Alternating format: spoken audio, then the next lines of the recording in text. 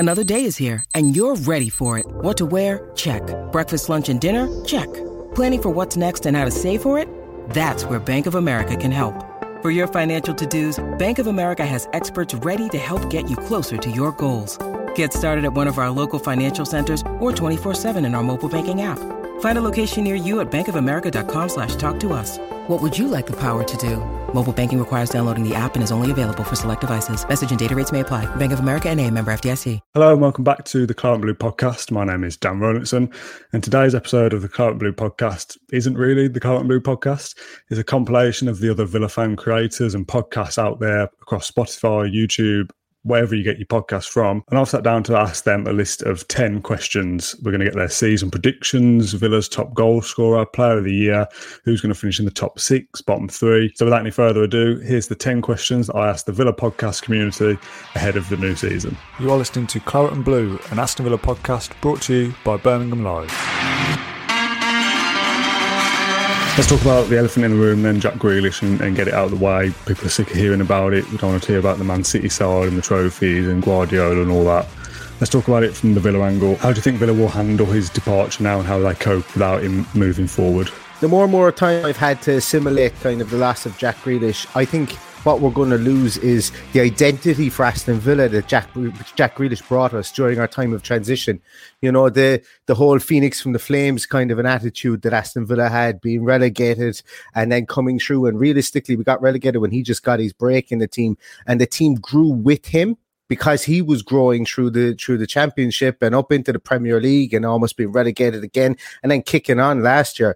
And I think the team is a microcosm of what Jack Grealish's career was, I think. But, you know, I think good things come to an end. I'm going to miss Jack Grealish as he goes, and he's gone. And the club is going to have to pull up their bootstraps, and they're going to have to look to the future.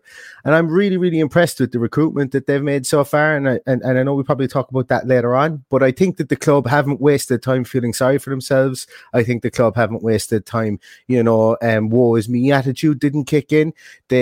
They were really grown up. They were really, really adventurous in the transfer market. And I think what's really going to happen with this is I think the club is now going to be on a more stable footing, for want of a better word, from a squad depth point of view, from a financial point of view.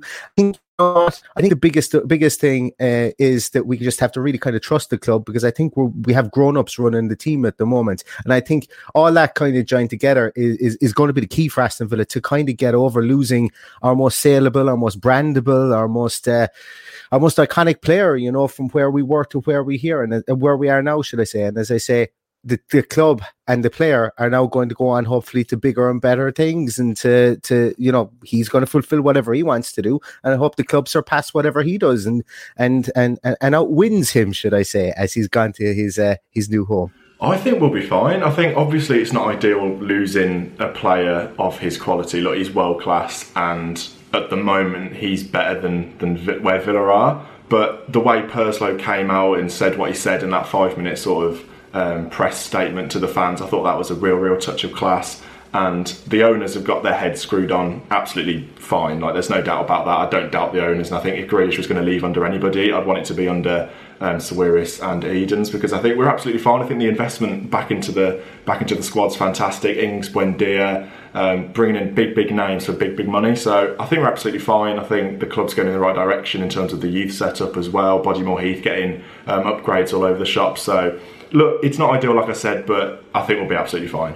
You can't dress it up as a good thing. I could sit here and lie. Jack Grealish leaving Aston Villa is never going to be a good thing, but I actually think the club handled it really well, and what they've done and the way they've acted, it's actually given me a lot of confidence moving forward. I always thought the day Grealish left, it would be one of the worst days as a Villa fan that you could possibly have, because he's been so integral and he's been so important. But by signing Bailey that day, when we kind of knew he was going, and then Danny Ings just coming from absolute nowhere, I think the club's pulled off a bit of a PR masterstroke, really, because Villa fans weren't thinking as much about Grealish leaving as they should be. They were thinking about, wow, we've just pulled one of the best Premier League strikers there is from absolutely nowhere, and nobody knew it was happening. So I think the club's acted really well. I quite like the way Purslow spoke on the day as well, and they've identified players that make up for the lack of Jack Grealish, and we might actually end up having a more rounded attack, because let's face it, it has been too reliant on Jack. And as much as I love him, as much as I think he's a world-class player and I'll miss watching him, it had become a bit more Jack Grealish FC rather than Aston Villa FC, and that's never going to be a good thing moving forward year on year. And we'd have just been going around in circles,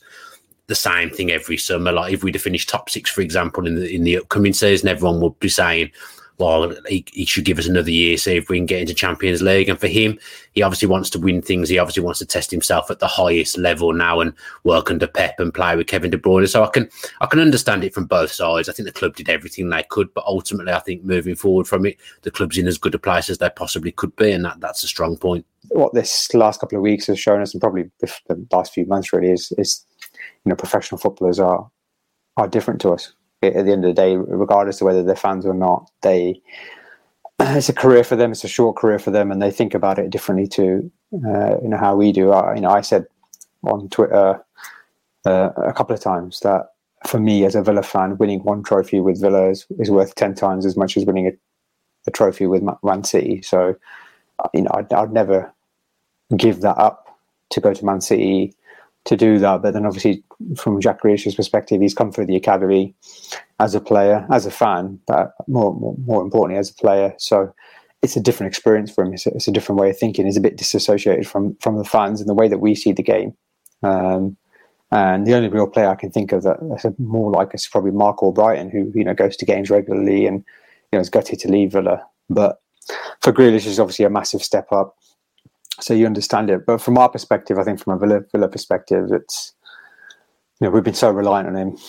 It's probably become a bit unhealthy, to be honest, in terms of everything going through him being the most important cog of the wheel, us being worried about making sure have we improved enough for Jack to stay, and that sort of merry-go-round that was there every year.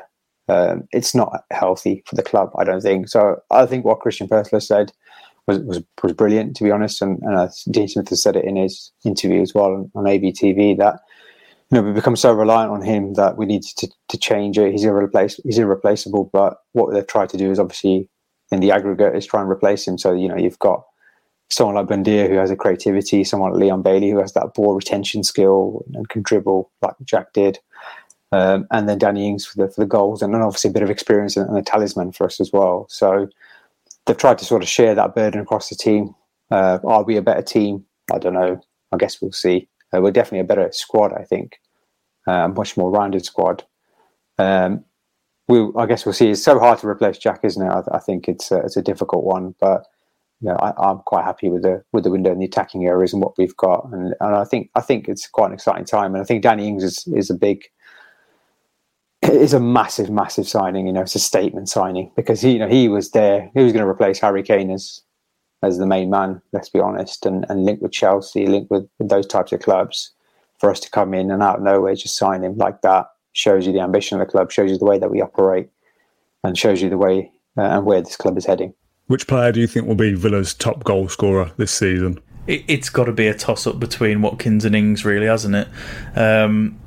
I think Watkins will see drift out wide a fair bit more than Ings this season, and I think that's the reason why I'm going to say Danny Ings. I think it'll be tight. There'll be 2-3 goals in it, but yeah, Danny Ings will be our top scorer this season. Top goal scorer, I don't think you can look any further than Danny Ings. I think Danny Ings just screams goals to me.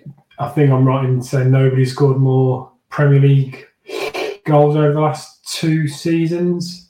You could just see, even from the training session on Saturday and the last friendly yesterday, he's just in the right place at the right time. He only needs half a yard to open up his body and get that shot in.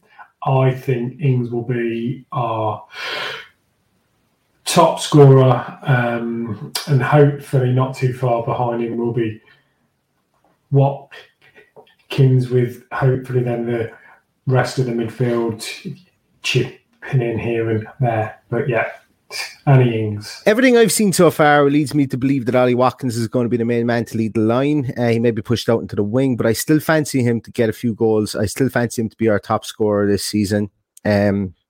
the threat of competition from Danny Ings, or even playing with wily old fox like Danny Ings up there is always going to bring the best out of players like Ollie Watkins. He's been in around the England squad. You know, he seems to be a sponge for information, a sponge for knowledge, a sponge for getting better, and you can see that through his years with Exeter and Brentford. So for me, I think it's going to be Ollie Watkins that is going to bang in goals for Aston Villa this season. I'm going to make a tentative prediction that he's going to hit the 18 goal mark minimum. I think Ings and Watkins are going to do 40 goal contributions between them, just those two. 40 goals? 40 goal contributions are between them, goals and assists. I think they'll get 40 between them. I think we play two up top. I'm going to go with Ollie Watkins. I'm going to say 20 goals for Ollie Watkins this season. I think Villa's top goal scorer will be Ollie Watkins. I do think that Watkins gets enough on the pitch, and I think with the surrounding entourage around him now that are very, exciting, and, the kind of players that know how to find somebody, I think it will be Watkins, and I think he's going to have a fantastic season, even in the absence of he who shall not be named. It has to be Danny Ings. I think when you're bringing in a player of that calibre, one of the best finishers in the Premier League, with our creativity, which I hope we can have this season with him, Buendia, Bailey. I feel like Watkins is probably going to get a few assists as well. I feel like it's going to be Danny Ings for me. I feel like he's going to be Villa's top scorer this season. Initially I would have said Ollie Watkins, and then Danny Ings came along and we saw Danny Ings doing Danny Ings things. And so it's going to be very interesting to see how they split the goals, whether both will increase their output. I would have said before Danny Ings came along that Ollie Watkins would have scored 20 this year, because last year he had 14. He hit the woodwork 7 times, and I believe he had 3 VAR laser lines rule out goals. So, from that perspective, I think he probably could hit 20 all on his own. But now with Ings, does that share the goal tally around? I still think it's going to be Watkins, and I think he'll benefit greatly from Danny Ings. But I think if you were to say to any Villa fan, well, how about if each of them scored 15 goals? I think you'd probably take that. I think it'll actually be really close. Top goal scorer between Watkins and Ings. I mean, if you look at the friendly, it looks like we are going to play 2 up front, and there's just goals in that side now. I will go Ings just because I think he's like cold as ice in front of goal. Watkins had a very good season, got 14 goals. I think he'll improve, and I think he possibly could have got more if it wasn't for VAR, and he did miss a couple of chances in some games as well. When you think about, I think he went 10 or 11 games without scoring a goal at one point last season, despite playing really well. But I think Ings is probably the stronger finisher of the two. He got off the mark in the friendly on Sunday, so I'll go Danny Ings with 17 goals. I'll go 17 goals. It's got to be Watkins or Ings. It's just their clinical nature we saw in the Championship and the Premier League. And I think Ings didn't get a fair crack at it when he went to Liverpool. But for Burnley and Southampton, he showed his class, he showed his clinical edge, his sharpness in front of goal alongside Watkins. But if you're asking me to pick Watkins or Ings, that's a hard one, really. I think Danny's going to have a big impact. I'm going to go with Danny. Danny Ings for be top scorer. And your player of the season for Villa? This might be a bit of a left field choice, but I'm going to say Matty Cash. I expect him to have, a similar season to Matt Targett did last season. Cut out some of the mistakes, learn from his first season, playing regularly in the top flight. I think he'll gain a bit of confidence as well, and I think he'll have a real good season and truly push on this year. I think we're still going to see an awful lot of defensive rearguard action from Aston Villa this season. I think that while we have improved in the flair and attacking ability up front, I think it's going to take time for people like Leon Bailey to click in there. And I'm going to go to defender for our player of the season this year. And I think Ezri Konsa is going to come out of the blocks and be an absolute stonewall, brilliant player, as he was last season. But I think this season he gets the plaudits for it. And I'm going to go with now from left field, Ezri Konsa as our player of the season this season. I'm going to go Martinez. I think he was probably up there this time last year in terms of player of the season for last season. I just think he saves us so many points on his own. He's a world-class keeper. He's just come off the winning the trophy with Argentina. So look, I think he's world-class, and he'll probably win us a lot of points this season. So yeah, he'll be my player of the season. I'll go Buendia. as his replacement. I think Buendia is going to create a lot of chances for us, but I think he's got that pressing game that I think the Villa fans will like. He works really, really hard. He's got a bit of a nasty streak as well. You'll probably see a couple of dodgy red cards thrown in for him in the season, because I think he can be a bit of a hothead at times, but he's got the technical ability. I think with his pressing and his work rate, I think he'll be someone that the Villa fans will really take to. So yeah, Emi Buendia. Between two, Buendia and Ezri Konsa for me, I think Buendia is going to really surprise people how good he is. He can be Jack level in terms of his creativity. You know, he was there or thereabouts with Jack in that a couple of seasons ago when he was playing in the Premier League in terms of his output and chances created and all those metrics that we measure Jack on. Obviously, he went to the Championship and was just too good for the Championship. So I think he could be up there, and I think it will surprise a few. But I think Ezri Konsa was so consistent last year, such a good player, improving game by game. It's such a class defender. He's the most naturally gifted defender I've seen since Paul McGrath, who was like one of the first players I watched when I was a kid. So I think Ezri Konsa for me is going to be the man. Purely from an assist and key chances, but I think it's going to be Emi Buendia. I don't think Villa fans are really prepared for how well he can actually pass a ball. I think he's going to be finding a lot, and I think he's actually going to enable us to have more of a scoring midfield than we've seen in the past couple of seasons. Maybe John McGinn arriving late, maybe even Morgan Sanson, because he definitely has somewhat of a shot on him. He just hasn't got to prove that yet. But yeah, I think that Emi Buendia is going to have a fantastic season. He'll be player of the season. Villa's player of the season, I'm going to go with Buendia. I feel like the little Argentinian magician. He's going to have a real good season for Villa. He's an assist machine. And I think when you've got the firepower of Watkins and Danny Ings up front, I think, it's a match made in heaven for him. I feel like it's a step up, him joining Aston Villa. I feel like he's going to love it at Villa as well. And I think he's going to be a real fan favourite. If the player of the season in 21-22 is Leon Bailey, then a lot of people will be very, very happy with that business. And I see a lot of people are trying to compare, because he can play on the left and on the right, they're trying to compare him to Jack Grealish. It's not fair to compare him with Jack Grealish today. More realistic, compare him to Jack Grealish of 3 years ago when he was 23, and that was in the promotion year. And when you look at Leon Bailey's tools and what he's able to do and how versatile he is, but also his explosiveness, he's faster than Grealish. He also takes a lot of pride in assists, and he made special mention of that. I love setting up my teammates, whereas sometimes I think as Villa fans, we all complained about how much Jack Grealish hung onto the ball and maybe hung on to it too long at times. So if it's Leon Bailey for being exciting and for getting you out of your seat, but also for being productive, then that's going to look like a very good buy. John McGinn for me. I reckon John McGinn's going to have a blinding season. He said he's feeling as fit as he's ever been. And I think he'll be keen to prove a point, especially with, us adding a lot more depth to the squad over the last few seasons, and I expect us to do more business this window in the middle of the field. So I think he's going to come back with a point to prove and show why he deserves his place in the starting 11. I can only really see it. I mean, last season for me, he was a big impact. I think he'll be a big impact again when we try and push for those European places. And that's Emi Martinez, probably an outward shout in terms of, I think, maybe some of your guests may go for your Buendias or your Baileys or those attacking players who really have the talent and skill to really progress down the field and be a real clinical edge in terms of in front of goal. But the defence and the goalkeeper sometimes goes a bit underrated and under the radar. But I think Martinez will be player of the season. Just last season, his class in front of goal, of course, with the Copa America with Argentina, but that experience he'll have with some of the world's top players like Messi, coming back to Villa, just showing the expertise and his craft in terms of being a goalkeeper, but a leader as well. We need multiple leaders in our squad, and that will be important going through next season. But I think Martinez will be player of the season for me. When you're back at Villa Park in a couple of weeks' time, which player are you most excited to watch this season? I'm looking forward to watching John McGinn. And that might not be like, he's obviously been here for a while. And the reason I'm looking forward to watching John McGinn is because I think Aston Villa are going to play a different structure this season. They're going to play a different formation. What it is still to be written. I'm not quite sure what it is. But if you look at John McGinn over the last 3 seasons, he's played a different role each season. And I'm just really interested to see what he can adapt to and play to this season. Okay, last season was probably statistically maybe not his best season, but he does a job.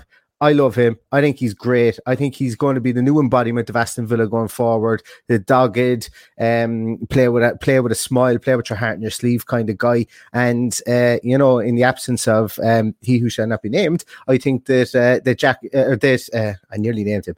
I think John McGinn is the player that I'm really looking forward to, because I think he needs to kind of grow into that leadership role, and he needs to make that midfield his own.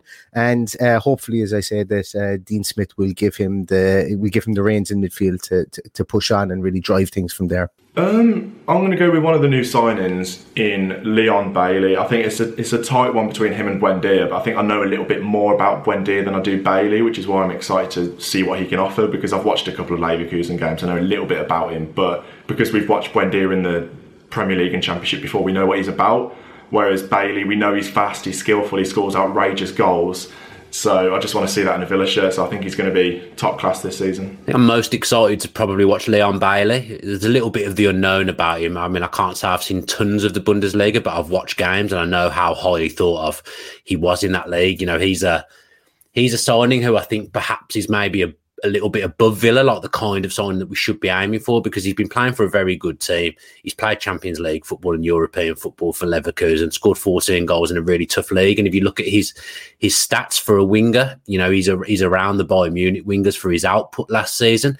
He's just so direct. He's got that pace that I think Villa have missed over the last few years. I don't think we've had enough pace in the side, and he rectifies that. And I just think he'll get shots off on his left foot as well. I think he's a really, really exciting player. I think we've got him for a good price as well. He was cheaper than he probably should have been because he only had 2 years left on his contract. So I would say Leon Bailey is probably the one I'm most excited about, because there's that tinge of unknown. Wasn't someone I would have really expected at the start of the window. And yeah, he's got that electrifying pace, and that's something that I think we've missed. My brother's been raving about him for a few years and saying, why haven't we gone for him? And when we signed Traore, he was saying, why didn't we go for Leon Bailey? So I'm really excited to see him play. He's so quick, but more importantly, he's so good on the ball at speed. So many players we've seen with Adama Traore as an example, rapid pace, but not always with his head up. And Bailey's not as quick as Adama, but not far off. But he's able to get his head up and pick a pass, and he can use both feet as well. So I think he's going to get bums off seats. And I think he's going to be... It's just, his game's just suited for Premier League, and whether it may take him a bit of time to adapt, I guess we'll see. But I think he's going to be that player who's going to excite fans, definitely. So going back to Villa Park, seeing the squad shaping up, I'm really looking forward to seeing Matty Cash. I feel like he's a player that I'm really looking forward to seeing. The players from last season as well, not even the new signings. So Watkins, I wasn't fortunate enough to go to the Chelsea game. So Watkins for me, and obviously the new players such as Bailey, Buendia, Ings. Just looking forward to seeing the whole squad shaping up, really. And I'm intrigued to see how we look without Grealish. That's one of the main things that I'm looking forward to now, watching us climb that league table. There's so many there, because Bailey obviously is the most intriguing, because there's so much not to know given his lack of having been in the Premier League before, but having seen a lot of Leverkusen and knowing what he's capable of, that's exciting. But also, I'm a goalkeeper, and so watching Emi Martinez after helping, and he was the penalty whisperer at the Copa, and he darn well helped win the whole thing on behalf of his buddy and teammate Leo Messi. He's going to go into this season feeling 10 feet tall. And I just think that he may take another step in his career this year. And so I always have a bit of a fondness for goalkeepers, and I'm looking very much forward to seeing how he evolves as a leader and shot stopper and all those other things, and whether he can this year maybe break that Brad Friedel mark of 15 clean sheets. The big one that people are probably tuned in for is, where do you think Villa will finish? So if you had to put your neck on the line now, where do you think Villa finish next season? I think Aston Villa will finish by 8th and 9th. I think despite all the new arrivals, there's going to be a bedding in period. We've had a very tough, rough kind of pre-season where things haven't quite gone to plan. And I think, we're going to be learning new tactical styles and adjusting to, unfortunately, life without Jack Grealish. I think we can still kick on and improve, but I think Europe might just be that step too far this season. I'm going to cop out here. I'm going to say 7th place and get into the Europa Conference. And 7th place and get into Europe is what I'm going to say. But I think the Villa can build on last season. I don't think a lot of it, like there's not many other teams have done better business than Aston Villa. Even though we've lost Jack Grealish, I don't think there's many teams that have done better business than us. Teams that are around us have bought some players. Like Everton have brought in some players at the moment, but to be honest with you, you're going to give me Andros Townsend over Leon Bailey, Andros Townsend over Buendia. The quality we've brought into our squad, albeit losing somebody like Jack Grealish, I think it's night and day to what a lot of other teams have done. I think Villa can kick on. I think we're very unlucky last season. I think our squad depth cost us last season, not just Jack Grealish being out, but our squad depth not being able to change our strikers. We have that opportunity, that ability to do that now, while also having some more days left in the transfer market to maybe bring in 1 or 2 more players. I think Villa can kick on and hit 7th, 8th, 7th, 6th. I wouldn't be surprised to see Villa kick on and hit those positions, because just looking down through the league so far, as we're speaking here today, no one else has done any better business than us. I think having a look at the league table as a whole, when you look at last season, I think the top 5 pick themselves, don't they? So then you're having a look at who else finished above us last season: West Ham, Spurs, Arsenal, Leeds, and Everton. Can we make any gains on those clubs? I think that's possible. Look at West Ham; they've lost Lingard. I think this season will be more difficult for them. Spurs are in a bit of a mess. They don't know what's going on with Harry Kane. I reckon that will drag on right to the end of the window. They've got a new manager. Arsenal are just in a mess. I just feel like they're in decline. Leeds, I think it'll be more difficult than this season. I think teams will have worked them out. Everton, I saw yesterday, even in their pre-season, they were singing "You're going to be sacked in the morning" to Rafa, which never works if the hands are on your back from the very start. So I do feel there's some gains to be had there. So realistically, I think all in all, having said all that, I think the Villa could finish 7th, 8th, and I would be happy with that. I think Villa will finish 7th, which I believe would get you European football of some sort, perhaps the Conference League, which I'm not sure I fully understand at the moment. But yeah, I think we'll finish 7th, and I'd like to see some good cup runs, because I think that's what the fans want to say. You want to say the club wins something. We've not won something since 1996. So I think 7th, but anything between 7th and 9th is progress. I suppose even if you finish 10th, technically, it's progress. But I want to see us win something, because it's been way too long. I think it's tough. I think the aim's got to be Europe, for sure. I think you've got to go for that 7th place in the Europa Conference or whatever it is. But I think that'll be a really, really good achievement, especially after what's happened this summer with losing our best player. But would you take 10th place and 57 points? Maybe, but when you've got players who want to play in Europe, like Bailey, who's played in the Champions League before, this club has to get Europe at some point. And I don't know. I think if we miss out on Europe, but we make a good go at it, I don't think it's the end of the world, and then we get Europe next year. But I think definitely you've got to be going for that 7th place. I say 7th. That's what I think, and that might surprise a few people, because obviously with Jack leaving, people are expecting us to finish maybe 11th, 10th like last season. But I really think, if we get, and I'm sure we'll come on to this, if we get one more key player, then I think we've got a much better squad than last season. Not so reliant on Jack, with players able to do what Jack did in terms of creativity and goals. So I don't see why we can't finish top 8. But 7th, I think, I'm going to be optimistic and say 7th, and I think that might be good enough for Europe as well, which would be amazing. But I think of the powers that be, they're probably looking for top 10 again and maybe trying to push for Europe, but maybe next year, definitely Europe.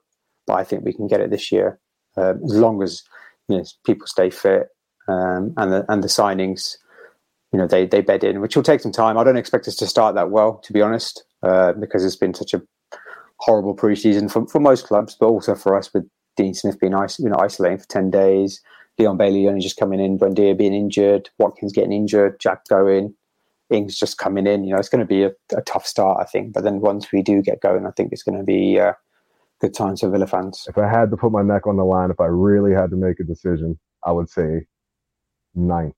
I think that this team, it's young. There's experience there, obviously, now with some of the players we brought in. But I think a 9th position is kind of, it's still that compounded project of like, we're getting better, we're getting there. I just don't think that I'd love to be proven wrong, but I just don't think we're at the fact yet to get into some kind of European competition just yet. It's going to be a little while. So I feel like Villa's finishing position this season is going to be 8th. I feel as long as we've seen year-on-year progress, that's enough for me. As long as we're climbing the table. A lot of fans are thinking Europe, but I just feel like we are going to have a little bit of a transition at the start of this season, which we might not pick up the points that we feel like we are, but I feel like we will. I feel like we will get better and better as the season goes on. So for me, somewhere around 8th, 7th, 9th, that's where I see us finishing this season. They needed another 4 wins to be in the Champions League places last year. And when you look back on the season and how many draws turn into losses, or when they were in leading positions a couple times turning into draws, that wasn't that far off, apart from the Grealish injury, which obviously did them in the second half of the season. So if they spread the goals around, there's no reason to think that they can't finish 5th or 6th. And that means they have to have as good a season as they had last year, but add more goals. And the whole point of this year has been to try to increase the collective expected goals and also to do better with the ball in the front third possession-wise. Up until the front third, Villa's decent in possession. I mean, they can keep it ticking around. But if they have the players now that can keep possession, and you look at Buendia and Bailey and Ings, in addition to Ollie Watkins, I think that, first of all, they'll be a better front pressing team, which means they'll create more chances in the front third, and they'll be more careful with the ball when they do have it there and more ruthless with the ball. And so really, it's going to come down to that value. Can they do more in the front third and keep the ball more? And if they do that, there is no reason to believe, with how they've built a pretty solid foundation at the back, that they can't make up those 4 wins. That's a lofty point total to get 12 more points. But I don't see any reason why not. And I think a lot of people will be looking past Aston Villa because, it's Aston Villa. And that's how the media looks at them. And you know what? That's perfectly okay. Sometimes it's good to be the little guy that sneaks up on you. I mean, I put a tweet out this morning and asked people what they thought, and it got 700 replies, which I was a bit overwhelmed with. And the general consensus on Twitter seems to be between 8th and 12th. And I think that's fair. I'm going to say 7th to 10th, being optimistic. I think it's possible if the team gel well, we do a little bit more business. I think 7th to 10th is realistic. I think 8th is quite a respectful finish, but I think they will finish around there. And it's improvement from 11th finish, I think with the additions we're making, we're not overhauling the squad too much. We're not bringing too many players in. We need to do that in the first Premier League season. But in the next few seasons, as we've seen, we're bringing in more key, quality, world-class additions who can come into the squad. Like Matt Cash has room to grow, but was perfect on the right back. Martinez, we didn't necessarily think we needed Martinez, but he's been brought in. I think 8th finish due to the fact that we're bringing in these world-class talents. A squad on the overall is more compact, it's more clinical, and I think 8th finish will be really fair. Following on from that then, what counts as success? How do you define success? Is it just being better than last year? Is it winning a trophy? Is it Europe or bust? How do you define what success is for Aston Villa? I think it's a better improved points tally. And that's saying something, considering last season was one of our best seasons for points tally in the Premier League of all time. I think it was like the 8th or 9th highest points total that we've ever had. I'm open to correction on that, but I think that I think that the club are going to measure success in a lot of ways. I think the club internally are going to measure success in how does the playing squad develop. The likes of Carney, Chuck Moeka, the likes of Jaden Philogene-Bides playing lots and lots and lots of games. I think from that standpoint, I think a success measure will be: are we going to see those more regularly towards the end of the season, or are they going to peter out? Can we keep them growing within a senior squad now that they've come out of the academy? Off the field, I think obviously trying to replicate or even surpass the points total from last year is what the numerical kind of value I think that the club will put on success. Internally, I think it's going to be focused on the league. I think if any Premier League team says to you that they don't focus on the league and that the cups are really important, I think they're lying to you, because the money comes from the league. And then the last piece that I think success to a fan. I think success to a fan will be winning a cup, because, you know, for a team like Aston Villa, like, everybody still talks about 94 and 96. You know, they do, and they will continue to do it until there's a new reason to talk about something, whether it be a League Cup or it be an FA Cup.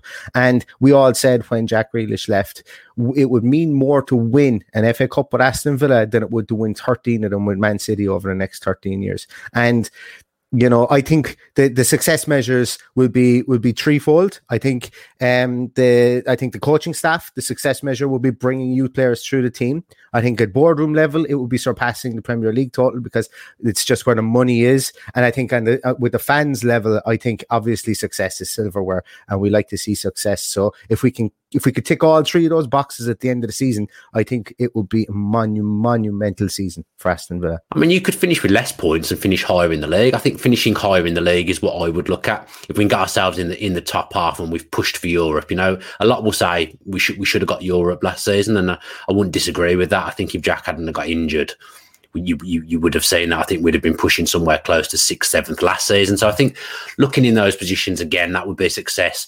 But success can come in a lot of ways. You know, if you've got youngsters that you're looking to bring through, if a couple of them come through and have strong seasons and make more of an impact, you know, that's success, because no youngsters properly come through since Jack Grealish.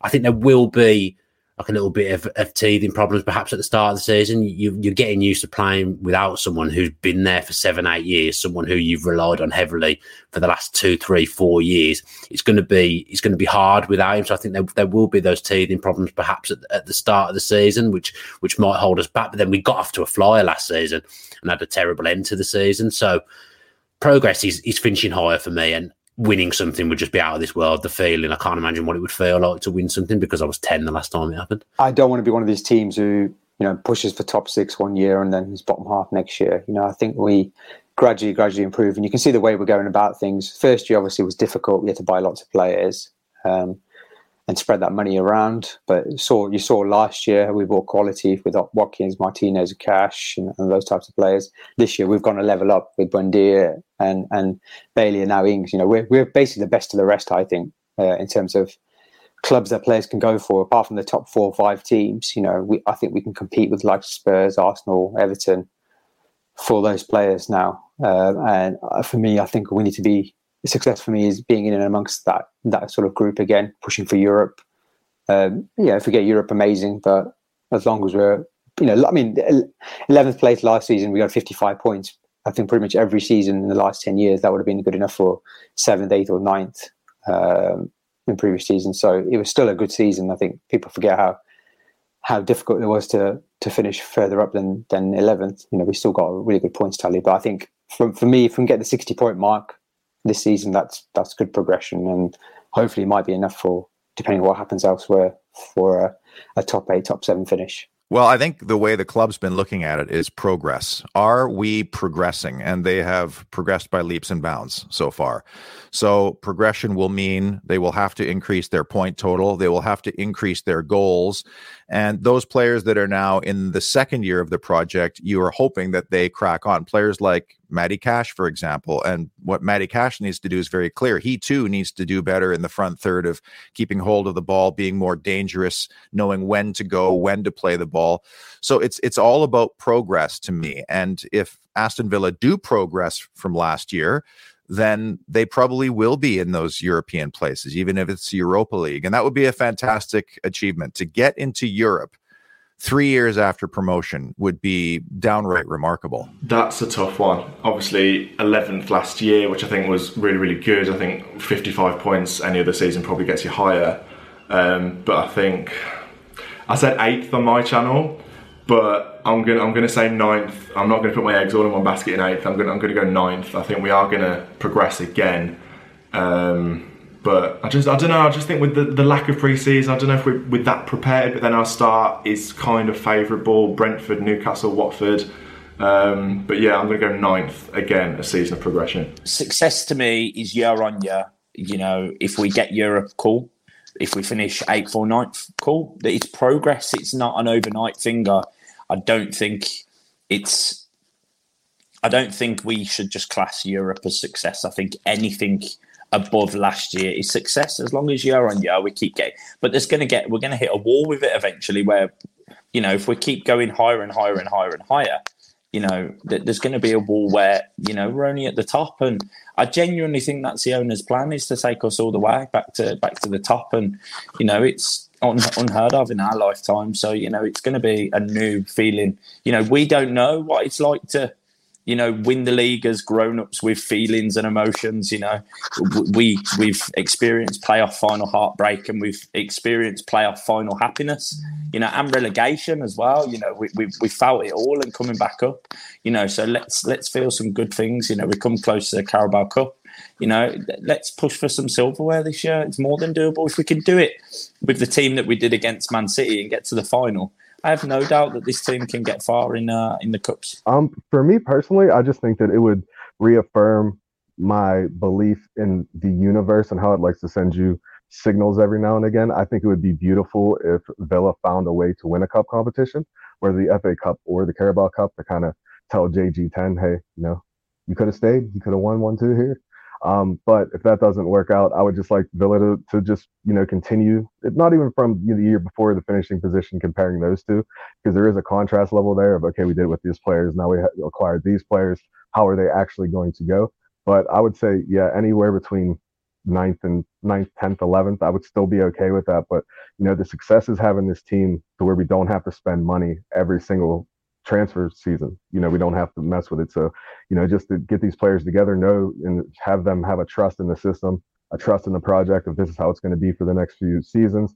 This is the part you play. Let's get on with it and try to get some glory back in this great club. Progression, year on year progression. As long as we're getting better and better, that's all I'm looking for.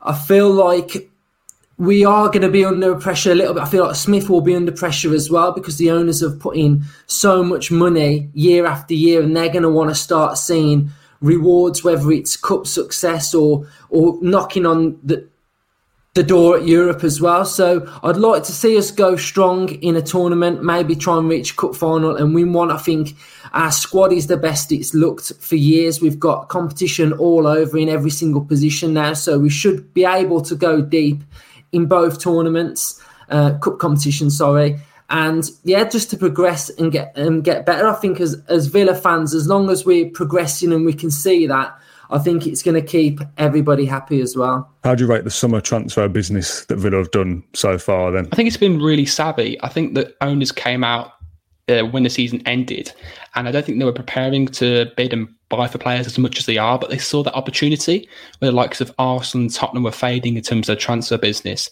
Villa have really come out and they've signed Emi Buendia, they've signed Leon Bailey, they're looking for these central midfielders potentially, but those players to really make a difference where it needed, because we've now got the attacking talents. And I agree, she's gone, but we're really improving in that area. So for me, really, just the additions in key areas that we have, and just securing that formation and making sure that, yes, we defend well, which we have been doing, and keeping that back five alongside Martinez. But the key additions in Bailey and Buendia, who are very artful, very skillful, will really be a clinical edge in front of goal. They're the key signings. So, yeah, I really think they did a really good job in that area. Yeah, I think we've done great business this window. I'm happy with Leon Bailey, happy with Buendia. Good to see Ashley Young in. You know, we seem to be replacing the experienced heads in the changing room from the ones we've lost, you know, like Neil Taylor. You know, the staff and players openly talk about how massive he was, you know, in the changing room and on the training pitch. So, you know, to bring that, you know, we have a very, very young squad average. It's good to bring in those players. So, you know, Ashley Young, great bit of business, knows Villa Park, knows the fans, knows what we're about, knows the intensity of the Premier League, and just coming back off, you know, playing for Inter Milan, you know, which is huge. You know, so to be playing at 36 in the Premier League, you know, it's not common nowadays really for, you know, players to still be giving legs in the Premier League at 36, which shows he's still an exceptional talent. as the window stands currently, I'm happy with the business that we've done, but I think we need to do a little bit more. I don't know how you could say anything other than it has been maybe one of the most incredible transfer windows in the club's history. And they're not done yet, given the links that are being put out there. And I think they are still an elite midfielder away from being a real problem for other sides. So, you add that and the obvious business they need to do, probably a backup goalkeeper. Maybe there is one more. You hear rumblings of a foreign player that's difficult to achieve. I do wonder if that's Julian Alvarez, who I really like and rate as a player. But I mean, right now, as it stands, the window has been absolutely incredible because it feels like all the players they've brought in, they've sort of got below market value. Maybe Danny Ings is a little on the high side at 27 million or whatever it is, but everybody else, it feels like, given the early quotes, that they've done better than they probably should have in an evaluation sense. When you think about Ben White going to Arsenal for 50 million quid, Aston Villa, I think, have done remarkably well. I love it. I think we've been cute in where we have strengthened. We've identified people and gone about our business pretty stealthily, if that's a word. Arsenal thought they were going to get Buendia. We snuck in, we got Buendia. We just basically came to the table and said, look, do you want to play with us? Yes. Do you want, what would you like to play for us? We went to Norwich and we asked them what their price was, and we came to a price that satisfied both teams. Same with Ashley Young. Ashley Young was at Burnley's training ground. We identified him. We realised there was a threat. We went in. There was no nonsense. We got him. Leon Bailey was wrapped up and done between a bid being made, bid being accepted, and player doing somewhat of a press conference, all in the space of 48 hours. And then Danny Ings, if anybody had prior knowledge of Danny Ings, I would nearly call him a liar, because it was that was like the Fort Knox of secrets for transfers. So I think the club have prepared for both instances, of Jack staying, Jack going, and I think they've gone about their business very, very well. We've brought in flair players. We've brought in a nice balance of ages as well, which is nice, because losing experience is difficult to replace. The only way you can gain experience is by just playing those years and being in those situations. So if you can buy in experiences in certain areas that maybe can help areas of your team that might be full of potential but lacking on things to draw from, that's very, very good. And I think Ashley Young is going to be a lot more pivotal to this team than a lot of people are talking about, due to his versatility, playing literally anywhere on the left hand side, up to and probably including at some stages this season he might even play as a second striker. So far, so good, I think. And you know what? Even Axel Tuanzebe, bringing back in somebody who's used to the club, knows the manager, knows the system, knows what he's going to get from those players, has played with a good portion of this team already. I just think it's been very intelligent transfer window from Aston Villa. And that's not something you could really say about the club over the last 25 years. It's been a coherent and intelligent transfer window, and it's not over yet. So I'm really, really happy. So, if I was to look at the beginning of the season, before the summer window, what were the gaping holes? Obviously, it was the reliance on Jack and being able to spread that creativity around. We did that with buying Buendia. Pace, I thought we really won pace last season. We fixed that with Bailey. Backup or competition for Watkins, we've got that with Danny Ings. Obviously, missing Jack is going to be massive, but you hope those players will chip in all together, and players like Traore will improve as well. Defense as well was key for me, and experience. So Tuanzebe coming in was obviously fixes a number of different positions and gives us solidity there at the back and ability to go through at the back. And experience, with Danny Ings coming in, but more importantly, Ashley Young. I think, I was really, when I saw him being linked with Watford and Burnley, I was like, why aren't we going for him? It just makes sense to me. I watched quite a lot of Inter Milan games last season because of lockdown, it was on TV. And, he played 26 games, I think, for Inter Milan, and was a mainstay in their team. It was a massive part of them doing so well last season, winning the title. I understand Inter Milan going to have most of the ball, and, he's playing left wing back, and he's going to be in attacking positions, but he's still got that ability. He's still super, super fit. And more importantly, his experience is massive for us, and he knows and loves the club. So for him to come back as well, a bit of nostalgia there, which is always good. And I don't think it's nostalgia for nostalgia reasons. I think he's the right type of player we needed. He covers both fullback positions and the wing as well, should we need it in the sort of worst case scenario. So I think for me, we're almost there to having an eight, which considering we lost our main player and our best player, to having a sort of in terms of grading a star sort of grading, as long as we sign that sort of midfielder that we're all craving for, which I think is the weakest area of our team at this present time. I think it's massive. I mean, I'm loving it. Again, I don't think people really realize how good Leon Bailey could be once he gets here and once he gets acclimated to the Premier League. It is a very physical league, and that's something that he's going to have to deal with and learn about. And actually, it's not always going to come as easy to him. Very physically gifted players in the Premier League. That would be something. But he is very exciting, and same with Buendia. People only really saw him in Norwich. I don't know a lot of Aston Villa fans that watch a lot of Norwich games. Being over here in the States with having the time off in the mornings, I've actually watched them quite a bit. So I know about Emi Buendia and his MO, and I think that he's going to be fantastic for Villa. He has great players around him, hardworking players around him as well, that are only going to complement his style. So yeah, I think that's pretty much how it's going to go. I think it's as good as it could be. When you look to sign quality players without having that Champions League carrot to put in front of players, I think it's very difficult. But with the signings we have made, I do feel we've done as well as possible, and there were potentially Champions League clubs looking at them. So I think hats off to Christian Herzog and Lang and everybody else behind the scenes, because I think it's been really, really good. Obviously, the transfer window closes a couple of weeks after the season starts.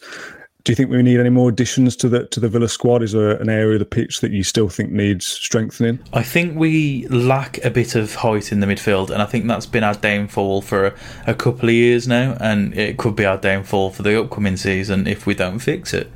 But the more players we bring in, the heavier this squad is getting, and I do think we're going to need to see departures sooner rather than later. I think Hourihane will leave this summer. I think that's almost a definite. But the arrival of another midfielder would have to depend a lot of the style of player we're looking for. Ideally, I'd like someone in the mould of Sander Berge, but at the same time, I wouldn't be disappointed if we started the season with our current squad. I don't have a name, but someone of the Ndidi mould. Okay, he's the one I always go to. Leicester kind of plucked him from nowhere, and they've sat him in there, and he's really integral to what they do. He's really important. When he's not there, you can really notice it. I just think we're a bit nice at times. We're not the most physical side in the world. You've got the tall centre-backs, but there's not a lot of height around the team. There's not a lot of physicality there. So you could perceive that the club's a little bit lightweight in certain areas, and central midfield, that's the area you look at and think there needs to be a little bit of physicality in there. And Nakamba's the defensive midfielder when he plays. He gets round the pitch he gets around the pitch well, but he puts his foot in, but he hasn't got that tough physical frame. I think we need someone who's a bit more dominant. So someone of the NDD Fabinho mould, that would be the type of player I'd like to see us sign, but I don't know that there's many players like that out there, to be honest. I'm always a big fan of a brutish, no-nonsense, kick him up in the air midfielder, or at least having the option to have one there. I always draw upon the now deceased but former Fulham player Papa Bouba Diop, and how players like him came and kind of took the league by storm. In the early 2000s, they just came in. They did such a great job protecting the back four when the league was trying to get more attacking and even faster. Even at that stage, you had these guys who came in and they were real disruptors in there. I think Aston Villa need that if they're going to get the most out of a 4-3-3 this season. I think they're going to need a bit more height in midfield. I'm not a massive fan of having everybody in there, and this is a bit hypocritical considering I'm only about 5'8" myself, but I'm not a massive fan of only having people in there that are short players in the middle of midfield, because I do think you need to have a bit of bulk in there. So I think for Aston Villa, I think they will be focused on maybe bringing in one more midfield reinforcement. We haven't seen too many outgoings as well, and some people that we thought might be gone from the club haven't exited yet. Maybe that's coming too. So I do think that we do need a small bit more heft in midfield, and be interesting to see who they bring in to be to maybe complement the players that we have already. Against certain teams, I think the combination of McGinn, Louise, or Nakamba is probably going to be good enough. Sanson, jury's out. We haven't seen enough yet. He was injured a lot when he joined. Plus, he joined at in the January window, you can't really judge signings like that. But again, he's very similar to all those types of players. So we need something a little bit different there. I think most people will probably say the same thing. Someone like a Basuma, we've been linked with Decore, who seems to have the right attributes. Pepe Sarr, again, seems to have the right attributes. That player who's able to dictate the game and almost be like Kante, just have that presence in midfield where if you are going to play two in midfield, you're not going to get overrun, and allow the likes of Louise or McGinn or Sanson even to push forward. And basically a better version of Nakamba. I really like Nakamba. I think he's got some great attributes and does a lot for the team that goes unnoticed. But that defensive side, I think we can easily replicate with a better player who's better on the ball and a bit more progressive, albeit Nakamba's been pretty good in pre-season in terms of how he's been passing and his more progressive passes. But I think in the Premier League, it's obviously a different standard. So if we can get that type of player, then I think we're set. You can't really ask more than that. Obviously, it'd be nice to keep Jack, but considering that's happened, it'll be a spectacular window, I think. Yeah, I think there's still a couple of gaps that we need to fill. I think the first one for me would be a midfielder. I think with what Louise has been through in terms of constant football for about 2 years now since Project Restart, it feels like. I just think, yeah, we need reinforcement there. Nakamba, I think, is a really, really good player, but is he that player to take you to the next level, to take you into Europe? I'm not sure. I think McGinn's great as well, but I just think you need a little bit more quality in there and a more range of options. So I think for me, you'd go for a big, burly, no-nonsense type, but I don't think that's Dean Smith style at all. Obviously, people have been talking about James Ward-Prowse and things like that. I think that's a decent option to have, but I simply do not see Southampton giving us their two best players after Ings as well. So midfielder for me, I think is crucial. I think defence is fine, attack's fine. We've invested there brilliantly. So, no, I think just a midfielder for me. Dean Smith likes footballing midfielders. I don't see him as liking a destroyer. And a lot of people say Elite Six, bring in an Elite Six. Well, an Elite Six has to do two things. They have to recover the ball, intercept the ball, win tackles, but then they have to evade the press and they have to start the attack. And so Marvelous Nakamba, for example, does a very good job at the first few things. He can tackle, he can keep the ball ticking over. He knows when to drop and to shield the back four. And that's usually, to delay and to allow the back four to get into shape. He does all those things perfectly fine. But when it comes to the transitional part of it, which is what I think Aston Villa is really keying on, those moments when the opposition is unbalanced and vulnerable, that's when you need a guy who can play the ball. And, it's been clear from this window that the guy that Aston Villa wants is James Ward-Prowse, and he ticks all of those boxes and adds the dynamic of a set piece specialist in the ruthless category of that. If they got all those things in one player plus a leader, that would be absolutely a remarkable get for me, considering, he just signed his contract recently and he's not for sale. And Southampton have said over and over, he's not for sale. Of course, they're going to say that because if they didn't, their fans would go apoplectic. So I think that would really cap off the window for me if they got that kind of a player. I mean, James Ward-Prowse was third in the Premier League in tackles. I don't think a lot of people realize that he really is a two-way player. And moving away from Villa just for fun, and we can come back and laugh at the end of the season. Give me your Premier League top six and your Premier League bottom three.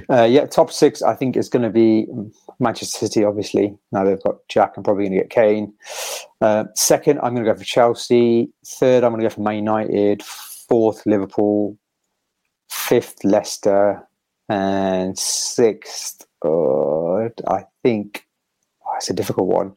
I can see us finishing as high as six, to be honest, but I think it might be Spurs. I think we're going to have City and United are going to battle out for the top two positions, depending on who City get as a striker. I think it will be interchangeable as to who finishes first, whether it's going to be United, whether it's going to be City.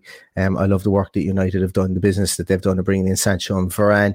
I think the training pack will be I think you're going to have Liverpool in there too, and Leicester. I think the top four, there won't be too many surprises. Leicester have done some great business as well, and I think Liverpool have a trick up their sleeve for the end of the transfer market. And I think it's going to be Spurs and Chelsea are going to occupy those two positions. Now, I think there might be a small bit of interchangeability between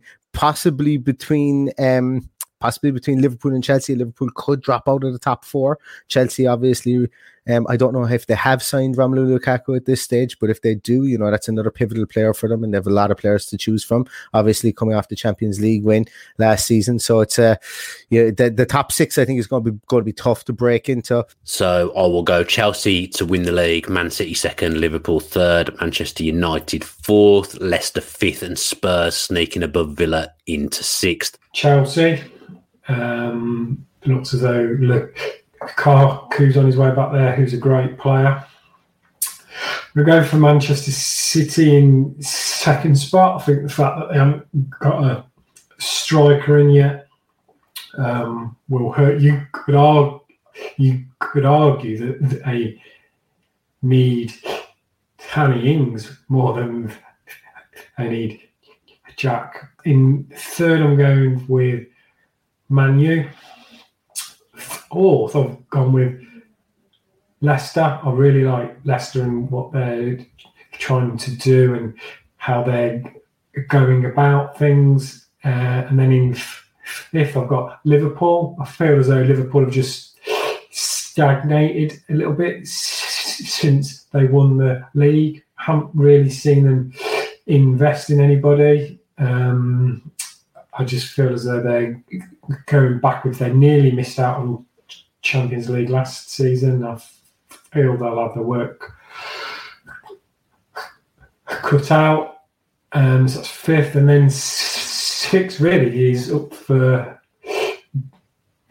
grabs. But if I'm going to stick my neck on the line, I'll probably say Spurs. See, this one's the one that's going to get me in a little bit of trouble. I think Man City will win the title. I think they're just too much of a force. They've got amazing things going on there. We all know how it is. I think Liverpool will come in second. I think third will be Manchester United.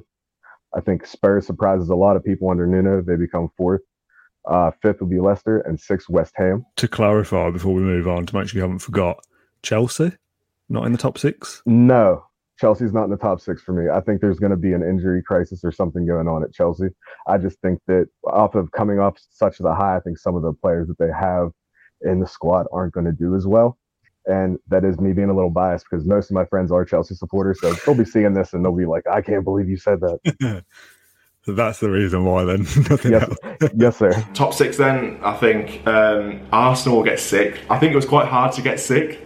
But yeah, yeah, it's a tough one. Leicester 5th, I think they'll miss out on Champions League just again because that's what they seem to do every year. Liverpool 4th, Man United 3rd, Chelsea 2nd, and then a small club from the northwest called Man City will win the league. But I think Chelsea give them a real good go. I think looking like they're going to sign Lukaku, that's outrageous. Their squad is just unbelievable. So I think Chelsea and Man City will be going for the title together. So my top 6 for this season are going to be Chelsea, City, United, Liverpool, Leicester. And it could be anyone for that 6th, but I'm gonna go West. I'm gonna go West Ham. I feel like they'll still be up there again. Man City, Chelsea, Man U, Liverpool, Leicester, Spurs. That's my top 6. Top 6. You know, I haven't even thought about everybody else. I don't care about anybody else, frankly. I'm sick of everybody else. I'm sick of the top 6, the established top 6. Drives me nuts. Yeah, bottom 3. I think it's going to be difficult for Watford. I think obviously coming up from the Championship, and to be honest with you, I think we're likely to see the 3 teams that got relegated or that got promoted this year to go back down again. I'm not too sure if we see any massive surprises. Potentially, you could see a Southampton in trouble at the bottom as well, depending on whether James Ward-Prowse is fit to start the season, or maybe he doesn't even start the season with a red and white shirt on. But I think that the erratic form of Southampton could lead to them being towards the bottom of the table as well. But for me, I think it's most likely going to be the 3 teams that came up are going to go down again, because once again, as I say, it's getting so cutthroat in the Premier League that if you don't spend money, it can be very, very difficult. And not a lot of people have done a lot of business so far. The bottom 3 going down, I have Watford, Brentford, and Brighton. I just think that there's going to be something where Brentford's a shock. I've told a couple people Brentford, and they were like, "You're out of your mind. Ivan Toney's going to be great." I think they're going to hit a little bit of a speed bump. I think they're going to suffer from a little bit of the selling off some of their better players in years past. And then I've got Brighton, Watford and Norwich to go down. I just think, two newly promoted sides. I think Norwich will do a lot the same as what they did the last time that they're in the Premier League. They'll be quite easy on the eye, but I don't think they've got enough about them. Watford will probably have about 19, 20 managers through the season. And Brighton, I think, are very pretty, but they've not got that killer instinct. I think they need a striker, and I'm not convinced they'll get one. So I think they'll struggle, and they've lost their best player in Ben White. And bottom three, I think Southampton are going to struggle big time, especially if the Ward-Prowse goes, but with the Ings going as well. I can see Watford down there, and I can see Brentford down there. I think they're the three for me. Norwich, Crystal Palace, Brentford. I don't mean to be nasty to the Yo-Yo Club in Norwich, but I think they'll go straight back down. Losing Buendia is not ideal at all. I know they've signed Rashika, who we were after for the last 10 years, it feels like. I think that's a decent investment. Losing Cantwell potentially, I think they'll probably keep him, but I just think they'll struggle. Watford I've put 19th and Southampton 18th. I think Southampton's a big call. I think Brentford will stay up. I actually quite fancy them, but Southampton losing their number 9 in Danny Ings, I think they will struggle. Bottom three, I feel like it will be Watford, Newcastle and Brentford. It's really hard to say, but I might say Watford. Here's who I hope goes down. I hope it's Burnley. I hope it's Newcastle. And what's another one that really doesn't belong in there? I'm going to say Watford. And then finally, as a thanks for coming on, give us a little plug where we can find you on social media, that kind of thing. Where can people come and speak to you about Villa? Where can't we find you? I was going to say, people probably absolutely sick to death of me, but at Dan Bardell on Twitter, doing bits for The Athletic, The Villa View, Who Scored. So I'm everywhere at the moment, so people are probably absolutely sick of the sight of me. They'll probably know where to find me. Or not to find me if they don't want to. They'll know where to find me, so arrogant. No, it's not, because then I said the other bit at the end. Villa on Tour on YouTube, Matchday vlogs on there with the season coming back. That'll be a good one. Twitter, @Villa on Tour _, and then Instagram's the same as Twitter as well. You can find me on Twitter @Righty1. Cool. So you can find us on Up the Villa podcast on YouTube and Twitter, which is the fan-based channel. We look to have any Villa fan on board, and we're going to be doing fan cams, match reactions and previews each week. So subscribe to us. Cheers. Yeah. So we on Twitter @Villa podcast, or one word, the Villa Talks podcast. We've been going for nearly a year now, and we've grown pretty quickly. More than I expected anyway, but we're on Twitter. We're only audio only, so on Spotify, Apple, Google Podcasts, etc. We're all on there. We don't really do YouTube.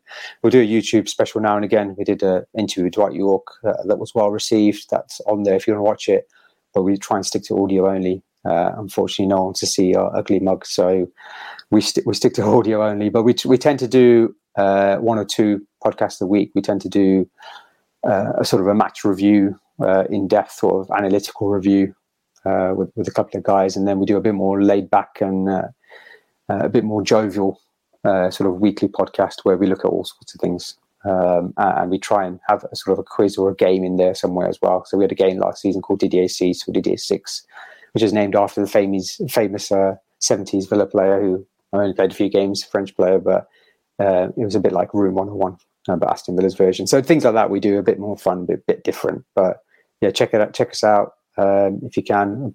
We do everything on Twitter, so if you want to check us out, just go to Twitter and check us out on there, and then you'll be able to find everything you need from there. I super appreciate being on the Claret and Blue pod, Dan. I'm very flattered about it. I've only started this project about 2.5 months ago, and if you want to watch my videos, they're on YouTube, The Holy Trinity Show, and I'm on Instagram and Twitter @Holy_Trinity_AV. They can find me on Twitter @MarkDeribi. I changed my handle pretty recently.